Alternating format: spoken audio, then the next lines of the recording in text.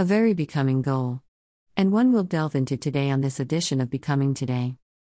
We are continuing, now on week 11 of our extended Odyssey, having undertaken a search and rescue mission for wisdom. Understanding that enlightenment is within our reach, we shall seek and find the knowledge and inspiration necessary to uplift, support and enhance our collective journeys as well as our own personal paths. I want to thank you all for being here today. Whether you've followed this series, or if this is the first time you are joining us, we are involved in the study of wisdom as taught in the book of Proverbs. If you'd like to know more about the Passion Translation and why we are using it for this undertaking, you can find a recap near the end of today's conversation. When the Bible keeps talking about the same thing over and over, that's because it is important. That's why Solomon continues on the themes of loving wisdom and treasuring her. Along with that, we choose to understand that honoring the commandments of God will prevent us from making complete messes of our lives. They are our service, protection, and give us life, joy, and everlasting blessings. These analogies are not about reminding that there are alternatives and that the resources we need to avoid these pitfalls are readily available. What are those tools? Wisdom and understanding. That's why we continue along this discourse here on our shared path on Becoming Today. Last week, during our discussion on wisdom for today, we saw chapter 10 take a different viewpoint. While the first 9 days of our study had Solomon singing the praises of wisdom, we have entered into a period in which there is an accounting of his own wisdom gained and shared in his lifetime. As a king of Israel, from 970 to 931 BC, both historians and theologians agree his reign was highlighted by wisdom and wealth that made his land and people prosper. Solomon gave all the credit for his success to God, for as it is told in the scriptures, in 1 Kings 3:9, "In a dream, God had asked him what he wanted most, and Solomon replied, an understanding mind to govern your people, able to discern between good and evil." The rest is history, and its benefits continue to live today for those of us willing to seek the wisdom, inspiration and guidance that is so freely offered. Many of these lessons are shared in easy-to-digest portions. Like gaining wealth through dishonesty is no gain at all. But honesty brings you a lasting happiness. Brief, to the point, direct and impactful. That's also how today's reading will unfold. So now let's turn the page and prepare for Proverbs 11. This chapter, entitled Living in Righteousness, starts out with some common sense directness, as we read together. Dishonest business practice A. Is something that Yahweh truly hates. But it pleases him when we apply the right standards of measurement. B. 2. When you act with presumption, convinced that you're right. Don't be surprised if you fall flat on your face. But humility leads to wisdom. 3. Integrity will lead you to success. But treachery will destroy your dreams. 4. When judgment day comes, all the wealth of the world won't help you one bit. So be rich in righteousness, for that's the only thing that can save you in death. 5. Those with good character walk on a smooth path, with no detour or deviation. But the wicked keep falling because of their own wickedness. 6. Integrity will keep a good man from falling, but the unbeliever is trapped, held captive to his sinful desires. 7. When an evil man dies, all hope is lost, for his misplaced confidence goes in the coffin, buried along with him. 8. The righteous are snatched away from trouble, and the wicked show up in their place. C. 9. The teachings of hypocrites can destroy you, but revelation knowledge will rescue the righteous. D. 10. The blessing that rests on the righteous releases strength and favor to the entire city. E. But shouts of joy will be heard when the wicked one dies. 11. The blessing of favor resting upon the righteous influences a city to lift it higher. F. But wicked leaders tear it apart by their words. 12. To quarrel with a neighbor is senseless. G. Bite your tongue, be wise and keep quiet. 13. You can't trust gossipers with a secret. They'll just go blab it all. Put your confidence instead in a trusted friend, for he will be faithful to keep it in confidence. 14. People lose their way without wise leadership, but a nation succeeds and stands in victory when it has many good counselors to guide it. 15. The evil man will do harm when confronted by a righteous man, because he hates those who await good news. 16. A gracious, generous woman will be honored with a splendid reputation. But the woman who hates the truth lives with disgrace and is surrounded by men who are cutthroats, only greedy for money. 17. A man of kindness attracts favor, while a cruel man attracts nothing but trouble. 18. Evil people may get a short-term gain, but to sow seeds of righteousness will bring a true and lasting reward. 19. A son of righteousness experiences the abundant life, but the one who pursues evil hurries to his own death. 20. The Lord can't stand the stubborn heart bent toward evil, but he treasures those whose ways are pure. 21. Assault your neighbor and you will certainly be punished, but God will rescue the children of the godly. 22. A beautiful woman who abandons good morals is like a fine gold ring dangling from a pig's snout. 23.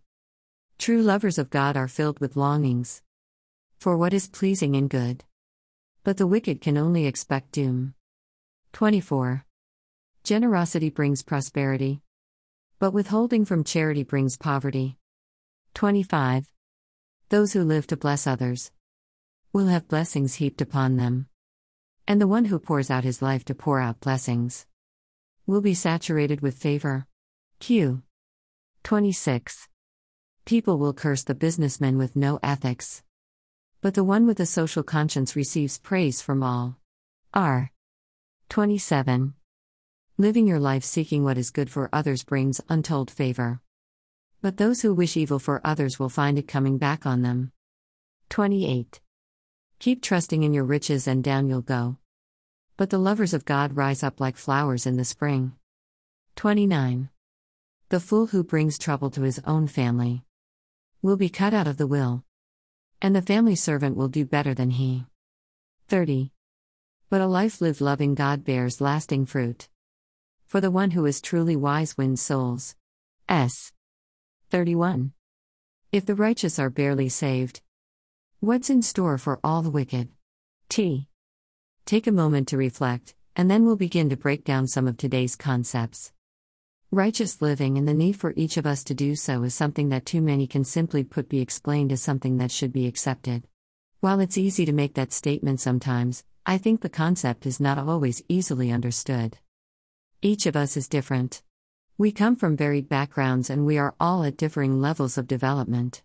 This includes where any of us may be concerning our own life lessons and experiences on any of the 4 levels: physical, intellectual, emotional, and spiritual. Therefore, to further develop our common understanding of what it is to be living in righteousness, I believe we should accept the term as meaning to always be trying to do is good, just, and correct, plus what is in accord with the Lord's will. Those who live righteously are not to consider themselves better than others or try to enforce an air of superiority. We should always be becoming humble, loving, and at peace. Those are attributes that are spoken about as today's chapter begins. Dishonest business practice is something that Yahweh truly hates, but it pleases Him when we apply the right standards of measurement. As you can further study in the footnotes that follow at the end of today's post, the right standards of measurement are translated from a Hebrew phrase which literally means scales of deception or false balances. Then continuing in verse 2 is what I referenced as a need for not holding yourself above others, as we read, "When you act with presumption, convinced that you're right, don't be surprised if you fall flat on your face." Plus the reminder, "But humility leads to wisdom." That's another great learning tool that the Proverbs use. They show both the benefits and the consequences for our free will. Either we reap the rewards or pay the price. The decision is ours. We impact the outcome by living righteously or not, by opting to choose wisdom, or choosing not to, or by opting not to make a decision. Sometimes the latter is most detrimental. Deciding to decide is pretty important along any given path. As is another keystone of righteous living, as stated in verse 3, integrity will lead you to success, but treachery will destroy your dreams. That is something we see and live with its impacts every day. Those who have adopted the mentality that to cheat, lie, and deceive is the way for them to hold on to power they believe they have, but in reality seems to be more focused on holding others down. That's why you always need to choose your words carefully, and be very selective in who you share them with. As Solomon observed and understood in verse 13, you can't trust gossipers with a secret, they'll just go blab it all. Put your confidence instead in a trusted friend, for he will be faithful to keep it in confidence. Having circles and spheres in which we can find trusted individuals is necessary to our shared journey to be able to confide in others and come into communication, or commune in unity to strengthen our purpose and resolve. As is reported in the Gospel of Matthew, Jesus instructed the following, which I share in the language of the Amplified Bible: Again I say to you, that if two believers on earth agree, that is, are of one mind, in harmony, about anything that they ask, within the will of God, it will be done for them by my Father in heaven. Righteous living is not only easier when we are in agreement about its benefits and necessity, but also when more of us live our lives this way, the power increases exponentially. That's why we need to not only insist upon the virtues of this path for ourselves, but also demand it of those in different forms of authority. We need to make wise decisions in who we decide to listen to, associate with, follow, or elect. That is wise advice that has survived the test of time, as verse 14 reminds us, quote, People lose their way without wise leadership, but a nation succeeds and stands in victory when it has many good counselors to guide it. There is no doubt that righteous living is empowered by wisdom and understanding. Truth, understanding, enlightenment, and wisdom are all very becoming traits. They empower us to grow and learn to be who we truly were intended to be, which in turn enables us to continue moving on, with our momentum fully powered forward and upward. I hope you have enjoyed the 11 weeks of this Odyssey. There is much more to come. As always, I encourage you to actively participate. Please post your comments, questions, suggestions, or concerns below. This is a safe space to share, and there are protections in place to keep spammers out. I will respond to all who choose to participate. If you do not feel comfortable sharing below, remember you can always reach out privately through the easy-to-use form on our contact page. I pray each and every one of you enjoys a safe and blessed day. Then join us tomorrow as we continue our proverbial search here along this shared journey we call Becoming Today. Email address. Subscribe. For those that have been here for a while, I hope some of the repetitive nature of these posts is not too distracting. Not only are some of these points to remind us of our focus this month, it is also designed to also be welcoming. We never know when a fellow traveler may walk along with us, or need to take a diversion. This is especially true since I have no idea what algorithm directed you, what search method may have pointed in our direction, or how many of you find us on any given day. Therefore, it's necessary to recap some of the outline for our combined purposes. I appreciate your patience and understanding, so I'll now mention we've come to that point in this conversation, and if you've already heard this, then you can skip the next few paragraphs and pick up with the next image. Now, for those of you listening to the podcast, I know that makes no sense, since you can't hear any of the beautiful graphics we create each day, so you'll just have to listen along, again. Insert audible giggle here, understanding that I'm laughing with you, not at you. As I am apt to do, even if you have studied Proverbs before, our undertaking may be a bit different, as we'll be adding some passion to it. I am being called to focus this teaching around the Passion Translation book of Isaiah and New Testament with Psalms, Proverbs, and Song of Songs translated from Hebrew, Greek, and Aramaic texts. Done so by Dr. Brian Simmons, who believes the message of God's story is timeless, the Word of God doesn't change. But the methods by which that story is communicated should be timely, the vessels that steward God's Word can and should change. Also, I'll remind you that the footnotes referred to are available below and include underlined study links. Greater than footnotes. Greater than 11 to 1. The Hebrew phrase here literally means scales of deception, false balances. Greater than 11 to 1. The Hebrew phrase here literally means a perfect stone. Stones were used as the legitimate weights of balance. Jesus is the perfect stone.